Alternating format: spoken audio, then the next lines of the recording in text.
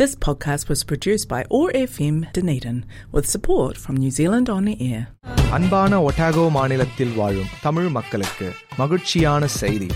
மாநில பல்லின கலாச்சார கழக ஆதரவில் டனேடன் நகரத்தில் உள்ள ஒட்டாகோ நுழைவு வானொலியில் 105.4 சீற்றலை அலைவரிசையில் வணக்கம் தமிழா என்னும் தமிழ் ஒலிபரப்பு பிரதி செவ்வாய்க்கிழமைகளில் மாலை 7 மணிக்கு ஒலிபரப்பப்படுகிறது. இச்சேவையில் நேர்காணல், கதை, தமிழ் பாடல்கள், தமிழ் கலாச்சார பண்புகள் என பல்சுவை நிகழ்ச்சிகள் இடம்பெற்றுள்ளன. கேட்டு மகிழுங்கள். வணக்கம் நேயர்களே, நீங்கள் இணைந்து கொள்வது ஒட்டாகோ ஆக்சஸ் ரேடியோ வழங்கும் வணக்கம் தமிழா நிகழ்ச்சியோடு. இன்னும் ஒரு செவ்வாய்க்கிழமை, இன்னும் ஒரு புது வாரம், புதிதா ஒரு நிகழ்ச்சியை உங்களுக்கு வழங்குறதா தயாரா வந்திருக்கேன். நான் இனாஸ் ஜனாப்தீன்.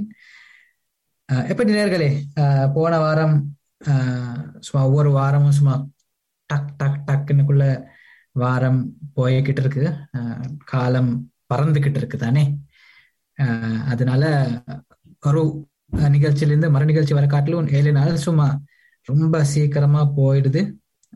இந்த வாரம் கூட ரொம்ப ஒரு இன்ட்ரெஸ்டிங்கான ஒரு லேட்டஸ்ட் ஆன ஒரு விஷயம் சம்பந்தமா பேச நான் தயாரா வந்திருக்கேன். ஆனா அதுக்கு முதல்ல வழமை போல ஒவ்வொரு வாரமும் ஒட்டாகோ ஆக்சஸ் ரேடியோ மற்றும் நியூசிலாந்து அரசாங்கம் ஒன்னா சேர்ந்து வழங்கும் தடுப்பூசி சம்பந்தமான ஒரு அறிவித்தல் இன்றைக்கு கூட நான் கொண்டு வந்திருக்கேன். உங்களுக்கு ஏற்கனவே தெரியும், நியூசிலாந்துல இப்போ ஒமிக்ரான் ரொம்ப வேகமா பரவிக்கிட்டு இருக்கு. அதனால ஒவ்வொரு வாரமும் இந்த தடுப்பூசி சம்பந்தமான ஆக லேட்டஸ்ட் ஆன விஷயங்கள், ஆக புதிதான தகவல்கள் உங்களோடு பகிர்ந்து கொள்றது ஒரு நல்ல விஷயமா நான் பார்க்கிறேன். ஒட்டாகோ ஆக்சஸ் ரேடியோ கூட அதனாலதான் இந்த வாரமும் இந்த அறிவித்தல்களை செய்யறாங்க. ரைட், இந்த வாரத்துக்கான அறிவித்தல் ஆக முக்கியமா இந்த புது தடுப்பூசி நோவாவேக்ஸ் சம்பந்தமான அறிவித்தலா தான் இருக்கு. ஏற்கனவே உங்களுக்கு தெரியும், நாங்க ஒமிக்ரான் 3வது கட்டத்துல இருக்கோம். அப்ப ரொம்ப வேகமா இந்த ஒமிக்ரான் பரவிக்கிட்டு இருக்கிறதுனால 3வது கட்டத்துல நாங்க இருக்கோம். அப்போ இந்த கட்டத்துல ஆக கூடுதலா நாங்க இந்த ஒமிக்ரானை எப்படி வீட்டுக்குள்ளேயே சமாளிச்சுக்கொள்றது, எப்படி மேனேஜ் பண்ணி கொள்றதுன்றதுதான் நம்மளோட முக்கியமான விஷயமா இருக்கு. அதை பத்தி பேச போனா, அப்ப உங்களுக்கு தெரியும், இந்த பூஸ்டர் தான் இப்போ இந்த 3வது கட்டத்துல ஒமிக்ரான் கண்ட்ரோல் பண்றதுக்காக ஆகிய முக்கியமான விஷயம் இந்த பூஸ்டரை தான் இருக்கு. அப்போ நீங்க 18 வயதுக்கு மேலானவர் இருக்கிறீங்கடா, ஏற்கனவே நீங்க பூஸ்டர் வாங்கியிருப்பீங்க. ஆக கூடியவங்க வாங்கியிருக்காங்க ஏற்கனவே. ஆனாலும் கூட நீங்க இன்னும் வாங்காம இருக்கீங்கடா, அவங்க 2வது தடுப்பூசி வாங்கி இப்ப 3 மாதம் கழிஞ்சு போயிருக்கேன்டா, இப்போ உங்களால பூஸ்டரை வாங்கலாம். அப்போ பூஸ்டர் சம்பந்தமான நீங்க வாக்கின்ல போய் வாங்கலாம் அல்லது புக் பண்ணலாம். www.bookmyvaccine வெப்சைட்ல போய் நீங்க புக் பண்ணலாம். அதே போல ஆக முக்கியமான விஷயம் இப்போ ஃபைசர் இதுவரை காட்டிலும் நியூசிலாந்துல ஃபைசர் தான் ரொம்ப கூடுதலா நாங்க யூஸ் பண்ணப்பட்ட தடுப்பூசியா இருக்கு. ஆனா இந்த புது வகையான ஒரு தடுப்பூசி வந்திருக்கு, அதான் இந்த நோவாவேக்ஸ். இந்த நோவாவேக்ஸ் ஒரு புது ஆப்ஷன். உங்களுக்கு ஃபைசர் வாங்குறதுக்கான, ஃபைசரை விட வேறையான ஒரு என்னமாவது தடுப்பூசி வாங்குறதுக்கான தேவை இருக்கின்றா, உங்களால இந்த நோவாவேக்ஸை வாங்கலாம். இப்ப இந்த நோவாவேக்ஸ் 2 தடுப்பூசிகள் வாங்க வேணும், ஃபைசர் போலவே தான். அது 3 வாரங்கள், 1வது தடுப்பூசி வாங்கி 3 வாரங்களுக்கு பிறகு 2வது தடுப்பூசியை நீங்க வாங்கலாம். இந்த நோவாவேக்ஸுக்கு இதுவரை காட்டிலும் ஒரு பூஸ்டர் ஷாட் அப்ரூவ் பண்ணப்பட இல்லை. அதனால இந்த 2 தடுப்பூசிகள் மட்டும் தான் இந்த நோவாவேக்ஸுக்காக வழங்கப்படுது. அப்போ நீங்க கூட என்ன வாங்கலண்டா, தடுப்பூசி வாங்காம இருக்கிறவங்கண்டா, நீங்க இந்த நோவாவேக்ஸ் ஆப்ஷன் கொஞ்சம் தேடி பாருங்க. புக் மை வேக்சின் சைட்டுக்கு போங்க, அதுக்கான தேவையான தகவல்கள் நிறைய இந்த வெப்சைட்ல இருக்கு. அதே போல 12 வயதுக்கு மேலான சிறுவர்களுக்கு வந்து வாக்கின் அப்பாயின்மெண்ட்ஸ் மெரிடியன் மால் அதே போன்ற சில ஜிபிமார்கள் கூட வழங்குறாங்க. அது பத்தின மேலான தகவல்கள் www.southernhealth.nz/covid19/clinics www.southernhealth.nz/covid19/clinics வெப்சைட்ல போய் நீங்க பார்க்கலாம். 5 வயது மற்றும் 11 வயதுக்கு இடையான சிறுவர்களுக்கு புக்கிங்ஸ் எடுத்தே ஆக வேணும். அவங்களுக்கு வாக்கின் முறையா தடுப்பூசி வழங்கப்படாது. அதனால நீங்க கூட அந்த சிறுவர்களுக்கான புக் மை வேக்சின் வெப்சைட்ல போய் செய்யலாம். அல்லது 0800-228-2926 என்ற தொலைபேசி இலக்கத்துல கால் பண்ணி கூட உங்களால அந்த வேக்சின் அப்பாயின்மெண்ட்டை சிறுவர்களுக்காக பிளேஸ் பண்ணலாம். ரைட். அதே போல பிசிஆர் பத்தி நாங்க கொஞ்சம் ஒரு வார்த்தை பேசணும். இப்ப இந்த ஃபேஸ் 3 3வது கட்டத்துல வந்து நிறைய அவர்களுக்கு வந்து இந்த ஒமிக்ரான் பரவிக்கிட்டு இருக்கிறதுனால எல்லாரும் வந்து பிசிஆர் டெஸ்டிங் செய்யறதுக்காக எதிர்பார்க்காம அவங்க வந்து புதுதான ஒரு டெஸ்ட் வகை ரேபிட் ஆன்டிஜென் டெஸ்ட்னு சொல்லுவாங்க. அப்ப இந்த ரேட்ஸ்ன்னு சொல்லுவாங்க. அது ரேபிட் ஆன்டிஜென் டெஸ்ட் தான் நிறையவங்க வந்து வாங்குறாங்க. அப்ப உங்களுக்கு கூட அந்த பிசிஆர் எல்லாமே இந்த ரேபிட் ஆன்டிஜென் டெஸ்ட் வாங்கலாம். டெஸ்டிங் ஸ்டேஷன்ஸ் இருக்கு. விக்டோரியா ரோட்ல டெஸ்டிங் ஸ்டேஷன் இருக்கு, டனிடன் ஐஸ் ஸ்டேடியம் கிட்ட. அதே போல மெல்கம் ஸ்ட்ரீட் ஒரு டெஸ்டிங் சென்டர் இருக்கு, கோவிட் கம்யூனிட்டி டெஸ்டிங் சென்டர். இந்த 2 இடங்களுக்கும் வந்து அப்பாயின்மெண்ட்ஸ் தேவையாகாது. நீங்க டிரைவ் த்ரூ அல்லது வாக்கின் முறையில டெஸ்டிங் பண்ணிக்கலாம். இந்த 3வது கட்டம் அதே போல இந்த தடுப்பூசிகள் அதே போல இந்த கோவிட பத்தி உங்களுக்கு மேலாக என்னமாவது ஒரு தகவல் தேவைண்டா covid19.gov.nz வெப்சைட்டுக்கு போங்க. ரைட். அப்போ அது வந்து இந்த வாரத்துக்கான நோவோவேக்ஸ் சம்பந்தமான அறிவித்தல். அந்த அறிவித்தலோடு அங்க இந்த வாரத்துக்கான நிகழ்ச்சியில முதலாவது பாடலுக்கு போகலாம். பாடலை கேட்டுட்டு திரும்பவும் நிகழ்ச்சியோட இணைந்து கொள்ளலாம். இணைந்திருங்க நேர்களே.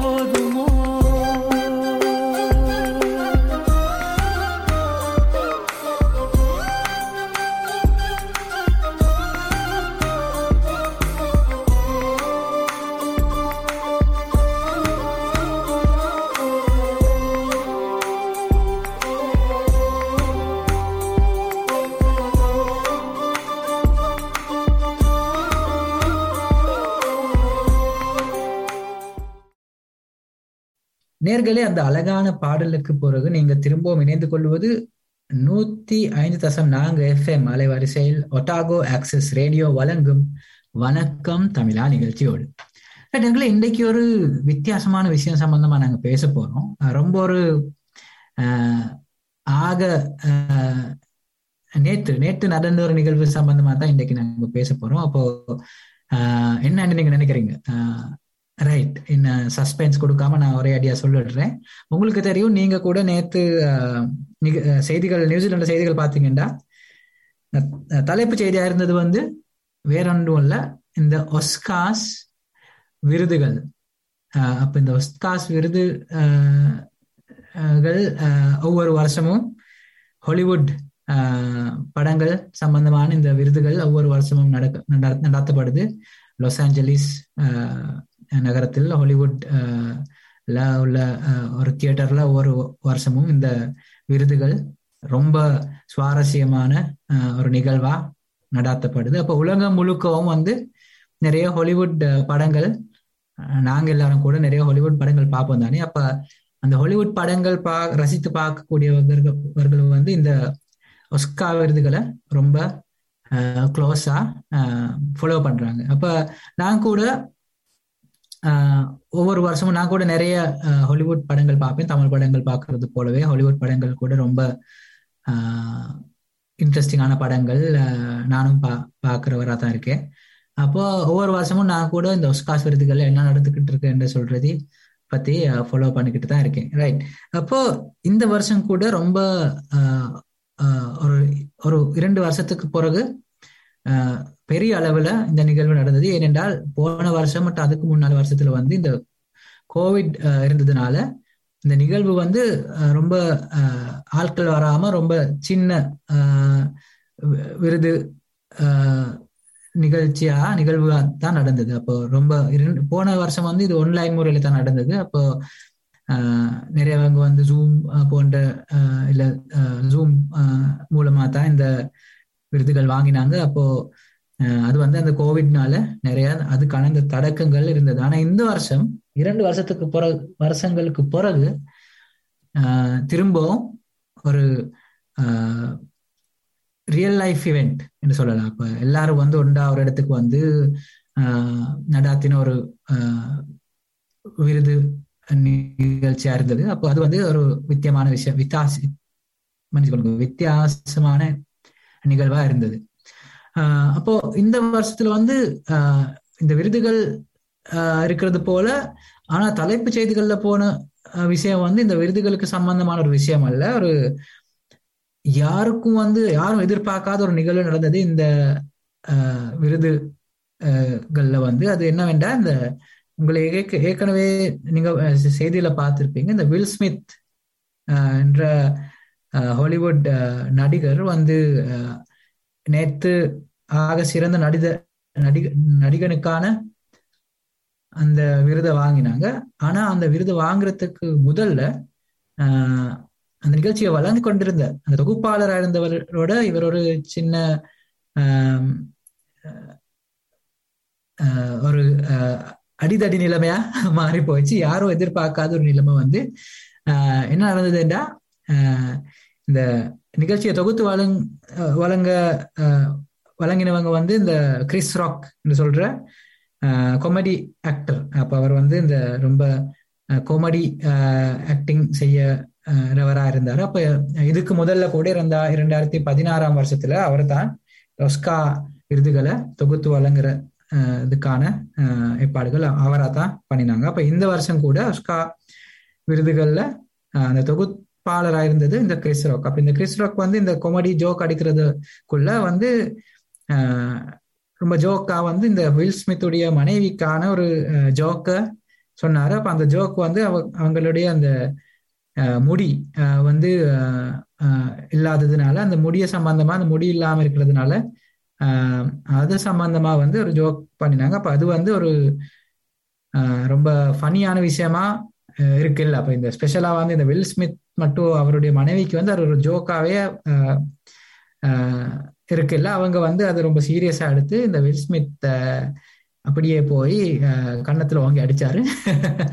ரொம்ப ஒரு ஷாக்கிங்கான விஷயமா இருந்தது. அப்போ ஏனென்றா இந்த நிகழ்வு அந்த நேரத்துல லைவ் மூலமா உலகம் முழுக்கவும் நிறைய ஆட்கள் பார்த்துக்கிட்டு இருந்தாங்க. அப்போ பார்த்துக்கிட்டு இருக்கக்குள்ள இப்படி ஒரு அடிதடி நடக்கும்னு சொல்லி யாரும் எதிர்பார்க்கவில்லை. அப்ப அது இந்த விருதுகளையும் விட ஆக பெரிய விஷயமா சமூக வலைகள்ல மற்றும் சோசியல் மீடியா மற்றும் செய்திகள், தொலைபேசி செய்திகள்ல கூட இதுதான் தலைப்பு செய்தியா போனது. நேற்று கூட நீங்க நியூசிலாந்துல தலைப்பு செய்திகள் பார்த்தீங்கன்னா தலைப்பு செய்தியா போனது இந்த வில் ஸ்மித் ஓங்கி அடித்ததுதான்.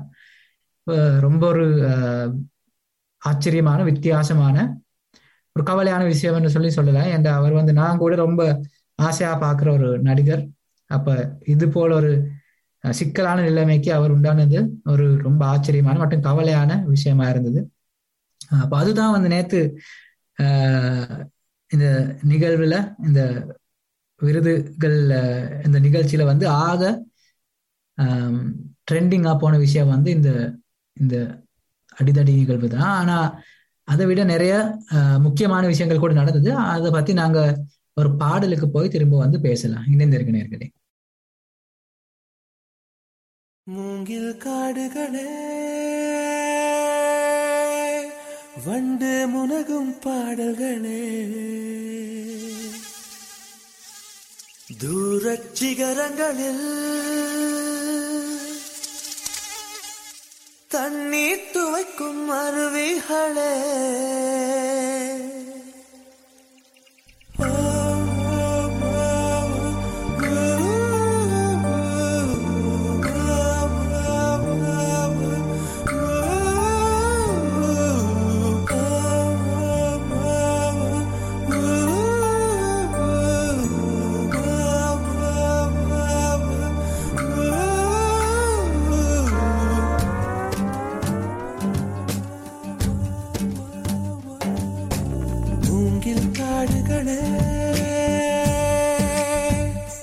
வந்து முனகும் பாடல்களே,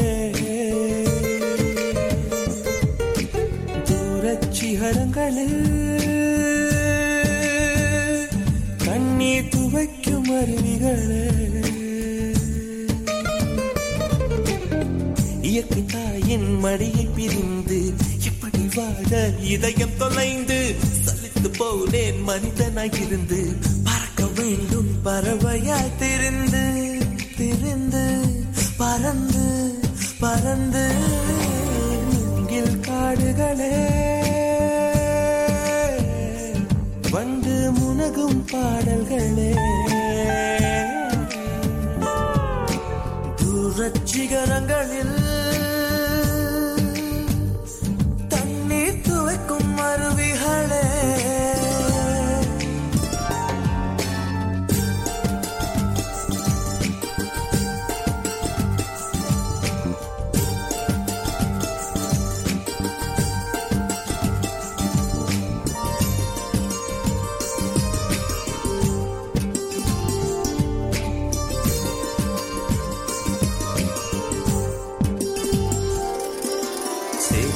தண்ணீரில் மலரும் சிவப்பு தாமரையில் சேறு மணப்பதில்லை, பூவின் ஜீவன் மணக்கிறது,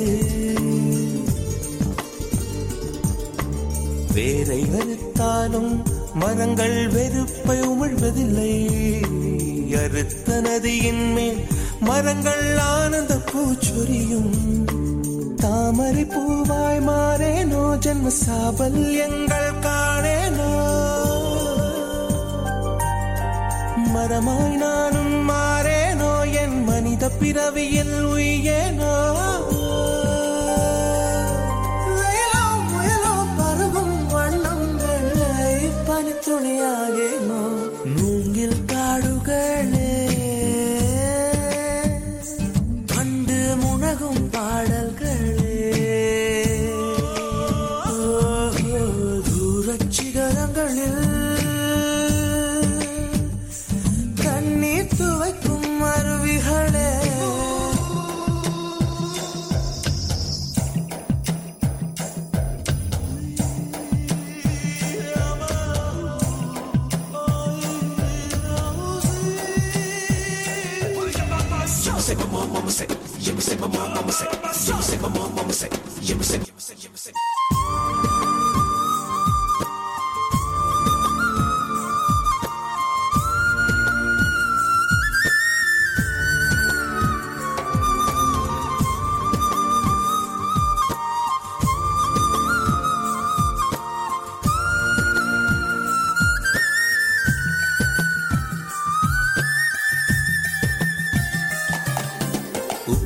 கடலோடு மேகம் உற்பத்தியானாலும் உப்பு தண்ணீரை மேகம் ஒருபோதும் சிந்தாது.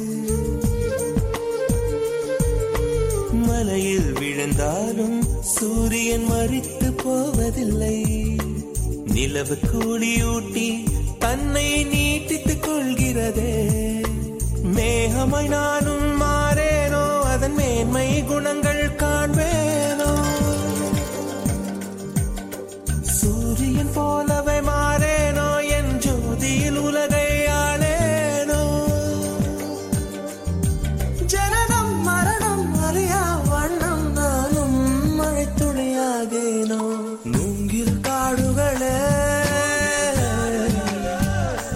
கண்டு முனகும் பாடல்களே, சிகரங்களில் தண்ணீர் துவைக்கும் அருவிகளே, இயற்கை தாயின் மடியை பிரிந்து எப்படி வாழ இதயம் தொலைந்து சலித்து போனேன் மனிதனாய் இருந்து. பறக்க வேண்டும் பறவையாய் திரிந்து திரிந்து பறந்து.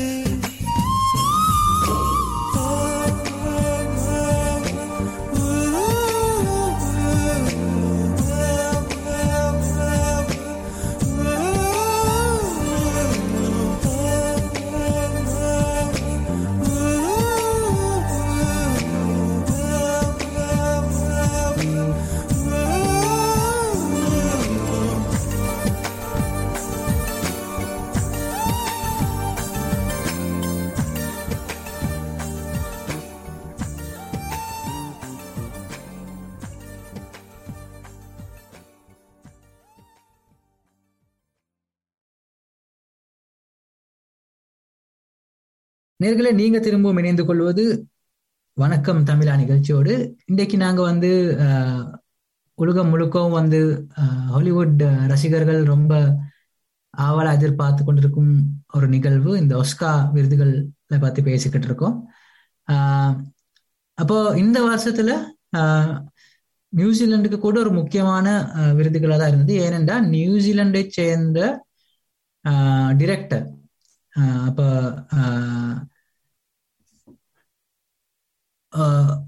நியூசிலாண்டை சேர்ந்தவர் ஒரு டிரெக்டர் ஜேன் கேம்பியன் என்று சொல்லும் டிரெக்டர் இந்த வருஷத்துல அது பவர் ஆஃப் த டாக் என்று ஒரு ஃபில்ம். அப்ப அந்த ஃபில்ம், அந்த பவர் ஆஃப் டாக் என்ற ஃபில்ம் இந்த நியூசிலாண்டிலே தான் படம் எடுக்கப்பட்டது. அப்போ நியூசிலாந்து சேர்ந்த ஒரு ஃபார்ம் என்ன சொல்ல, அந்த ஒரு ஃபார்ம்ல தான் நிறைய அந்த படத்துக்கான ஷூட்டிங் நடந்தது. அப்போ இந்த நியூசிலாண்டை சேர்ந்த டிரெக்டர் அந்த ஜேன் கேம்பியன் என்று அந்த டிரெக்டர் ஆக பெஸ்ட் டிரெக்டர் என்ற கேட்டகரியில நாமினேட் ஆயிருந்தாங்க. அப்போ அதே போல அந்த படம், அந்த பவர் ஆஃப் த டாக் என்ற அந்த படம் நிறைய விருதுகளுக்கு நாமினேட் ஆயிருந்தது. அப்போ நான் நம்புறது ஒரு 11 கேட்டகரிஸ்ல நாமினேஷன் நடந்திருந்தது. அப்போ நிறைய ஆவலா நியூசிலாண்டை சேர்ந்தவங்க இந்த படம் மற்றும் இந்த பட தயாரிப்பாளர் பத்தி ரொம்ப ஆவலா காத்திருந்தாங்க. எத்தனை ஆஸ்கார் விருதுகள் அவங்க வெல்லுவாங்களோன்னு சொல்லி ஒரு த்ரில், ஒரு எக்ஸ்பெக்டேஷன் இருந்தது. அப்போ ரொம்ப ஆச்சரியமான விஷயம் என்னவென்றா, இந்த 11 கேட்டகரிஸ்ல ஒரு கேட்டகரியில மட்டும்தான் இந்த பவர் ஆஃப் த டாக் என்ற படம் வென்றது. அது அந்த பெஸ்ட் டிரெக்டர். அப்போ டிரெக்டர் கேட்டகரியில மட்டும்தான் இந்த படம் வந்து விருதை வாங்கினது. அப்போ அதை தவிர வேற நிறைய கேட்டகரிஸ்ல வந்து இந்த படம் நொமினேட் ஆயிருந்தது. பெஸ்ட் ஆக்ட்ரஸ் மற்றும் பெஸ்ட் ஆக்டர், அதே போல பெஸ்ட் சினிமாட்டோகிராஃபி, நிறைய பெஸ்ட் ஸ்கிரீன் பிளே, அதே போல நிறைய கேட்டகரிஸ், பெஸ்ட் அடாப்டட் ஸ்கிரீன் பிளே, அதே போல நிறைய கேட்டகரிஸ், 11 கேட்டகரிஸ்ல வந்து இந்த படம் நொமினேட் இருந்தாலும் கூட ஒரே ஒரு கேட்டகரியில மட்டும்தான் இந்த படம் முதலிடத்தை வாங்கி அந்த ஒஸ்கார் விருது வாங்கினது. அது ஒரு நியூசிலாண்டை சேர்ந்த நம்மளுக்கு வந்து ஒரு கொஞ்சம் கவலையான ஒரு விஷயம். ஆனாலும் கூட நாங்க கவலைப்படக்கூடாது. ஏனென்றா இந்த படம் மூலமா நியூசிலாண்டை பற்றி ஒரு உலகம் முழுக்க ஒரு மெசேஜ் போய்கிட்டு இருக்கு. ஏன்னா இந்த படம் வந்து ஷூட் பண்ணினது நியூசிலாண்டுலதுனால ஒரு அழகான நிறைய காட்சிகள், நியூசிலாண்டுக்கான அந்த காட்சிகள் நிறைய இந்த படத்துல காணப்படுது. நான் கூட படத்தை பார்த்தேன். ஒரு ரொம்ப இன்ட்ரெஸ்டிங்கான கதை, ஒரு ஃபார்ம் சம்பந்தப்பட்ட ஒரு கதை தான் இந்த படத்துல இருக்குது. அப்ப நீங்க கூட பாருங்க, டைம் நீங்க ஹாலிவுட் படம் பாக்குறவரா இருக்கீங்கடா, நீங்க கூட பாருங்க. ஒரு அழகான படம், the power of the dog. Right. அந்த விஷயத்தோட நாங்க ஒரு பாடலுக்கு போகலாம். நாங்க பேசினது வந்து இந்த நியூசிலாண்டை சேர்ந்த ஒரு படத்தை பத்தி. ஆனா ஒரு பாடலுக்கு போய் திரும்ப நாங்க நிகழ்ச்சியோட இணைந்து கொண்டு இன்னும் இன்ட்ரெஸ்டிங்கான விஷயங்கள் பத்தி பேசலாம். இணைந்திருக்க நேர்களே.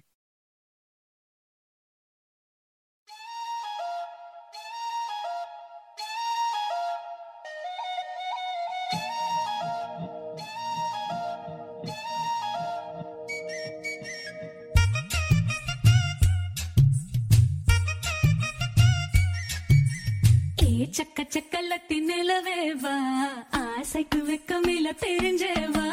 ஹே சக்க சக்கலத்தி மழையேவா, மூக்கத்த சேல கட்டில் முடிஞ்சேவா. தட தட தடவென தரையில நடந்தவ, கனவுல மிதந்திட கனிஞ்சேவா. சட சட சடவென கதைகளை அளந்தவ, தனிமாயில் சிரிச்சிட துணிஞ்சேவா. உசுர பள்ளிங்க போல் உருட்டிடவா, உலக உருண்டைய புரட்டிடவா. தொடாத ஆசை திரி தூண்ட, மாமா மனச மிரட்டிடவா. ஏ சக்க சக்கலத்தி நிலவேவா, ஆசைக்கு வெக்கமில்ல தெரிஞ்சே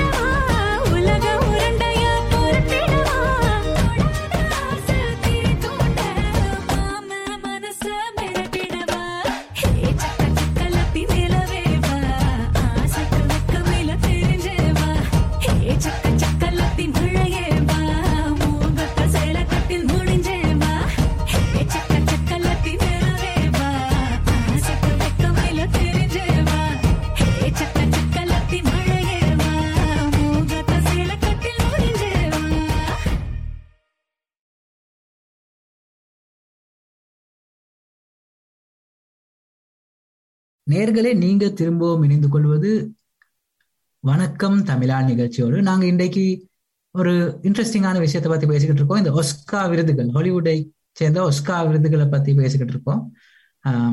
சுவாரஸ்யமான, ஆச்சரியமான விஷயங்கள், அதிசயமான விஷயங்கள் நடந்தது இந்த விருது சம்பவத்துல. ஆனா நாங்க இப்போ பேச போறது பெஸ்ட் பிக்சர். இப்போ இந்த ஒஸ்கார் விருதுகள்ல ஆக முக்கியமான விருது இந்த ஆக சிறந்த படத்துக்கான விருது தான். ஒவ்வொரு வருஷமும் இதுதான் நம்பர் 1. எல்லாரும் ரொம்ப ஆவல எதிர்பார்த்துக்கிட்டு இருக்கிற விஷயம் எந்த படம் இந்த வருஷம் ஆக சிறந்த படமா தேர்ந்தெடுக்கப்படுறது என்று சொல்லிதான் எல்லாத்துக்கும் நிறைய ஆவலா பார்த்துட்டு இருக்கிற விஷயம். அப்ப இந்த வருஷம் கூட ரொம்ப வித்தியாசமான சில படங்கள் இதுக்கான கடைசி கட்டத்துக்கு வந்திருக்கு. உண்மையை சொல்ல போனா கிட்டத்தட்ட 8 படங்கள் கடைசி கட்டத்துக்கு அந்த 8 படத்துல இருந்து ஒரு படம் தான் சிறந்த படமா தேர்ந்தெடுக்க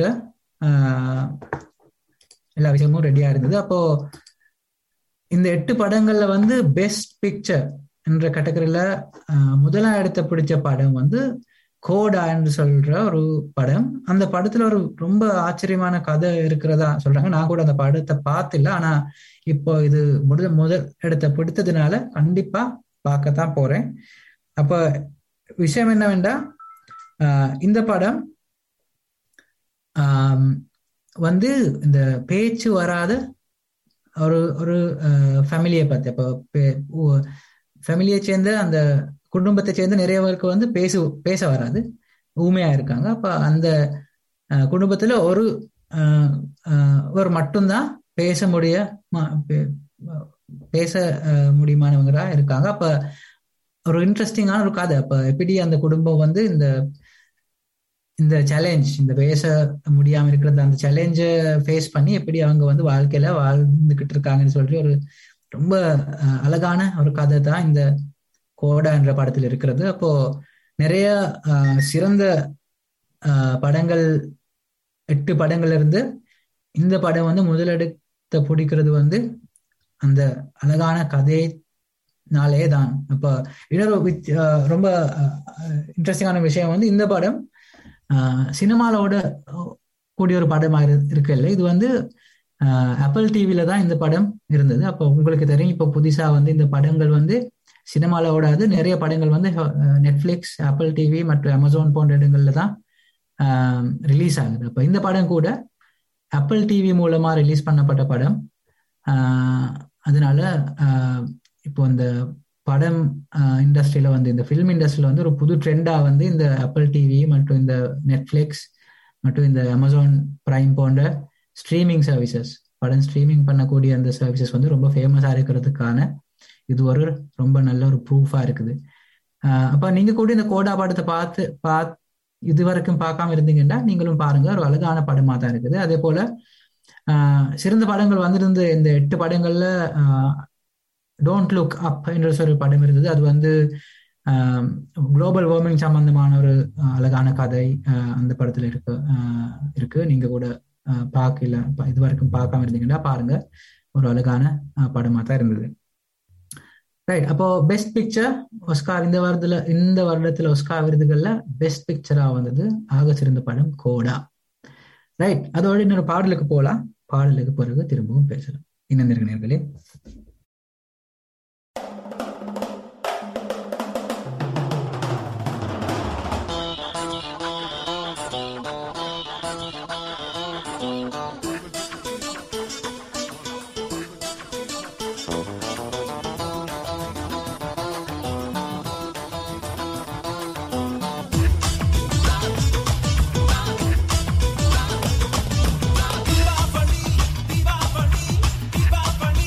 நீ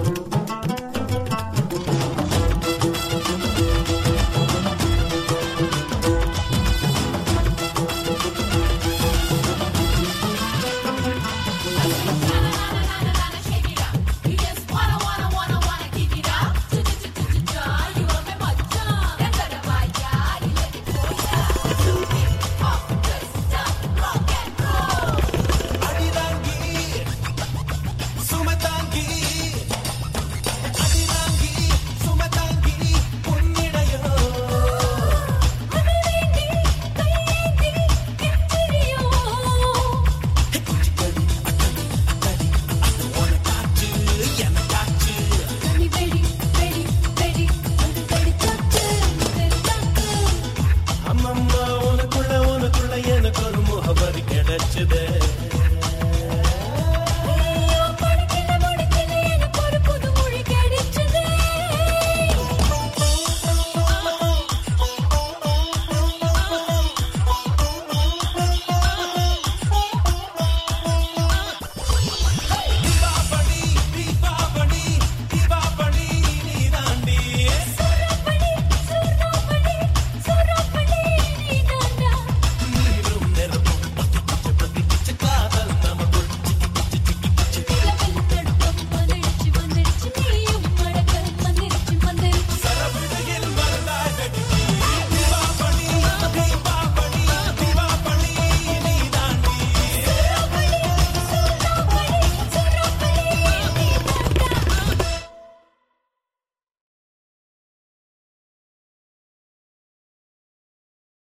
நேர்களே, அந்த பாடலுக்கு பிறகு நீங்கள் திரும்பவும் இணைந்து கொள்வது 105.4 FM அலைவரிசையில் ஒட்டாகோ ஆக்சஸ் ரேடியோ வழங்கும் வணக்கம் தமிழா நிகழ்ச்சியோடு.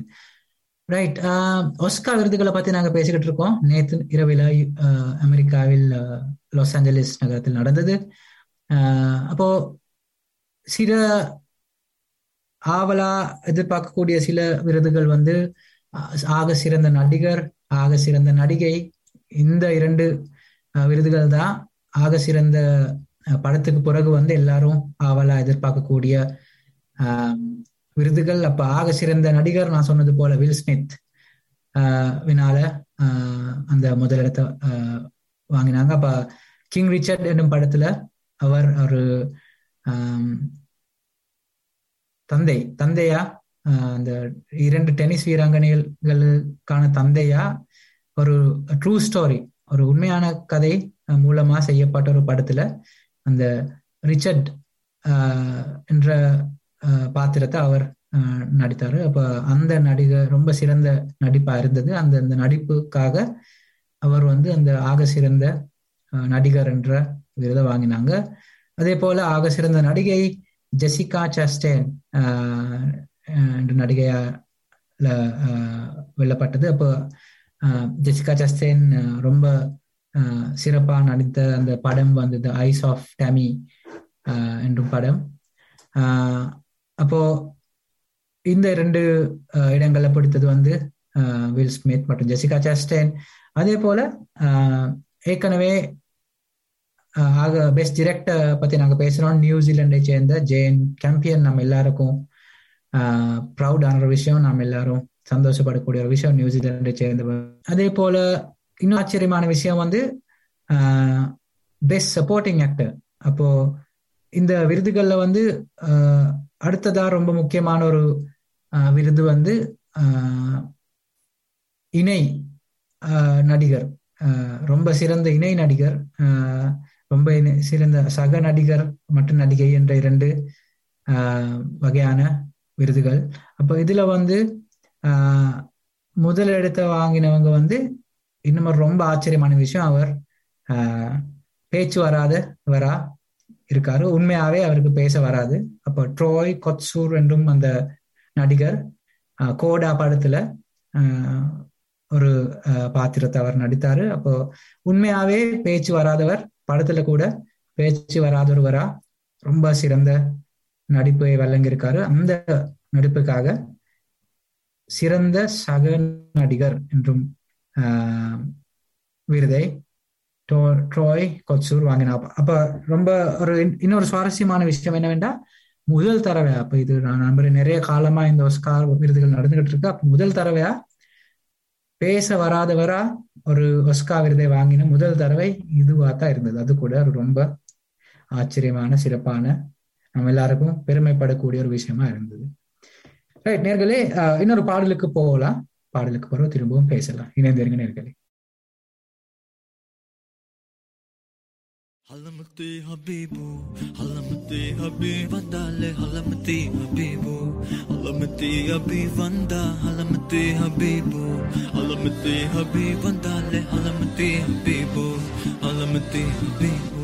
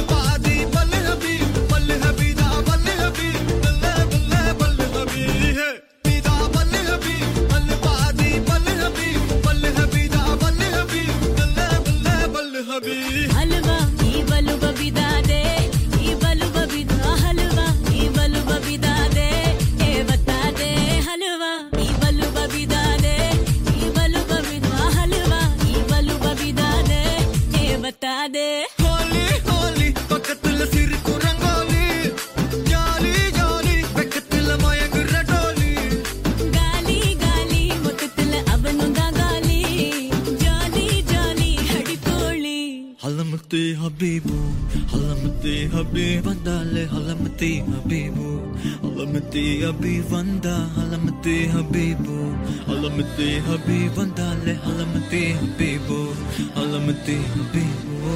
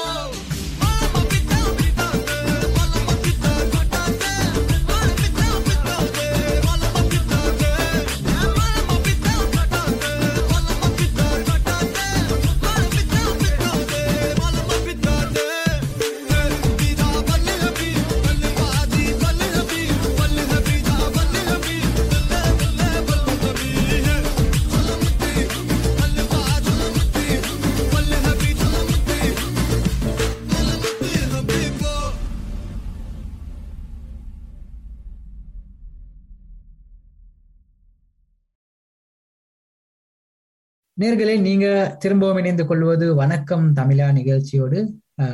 உலகம் முழுக்கும் ரொம்ப ஆவலை எதிர்பார்த்து கொண்டிருக்கும் ஒரு நிகழ்வை பத்தி தான் நாங்க இன்றைக்கு பேசினோம்.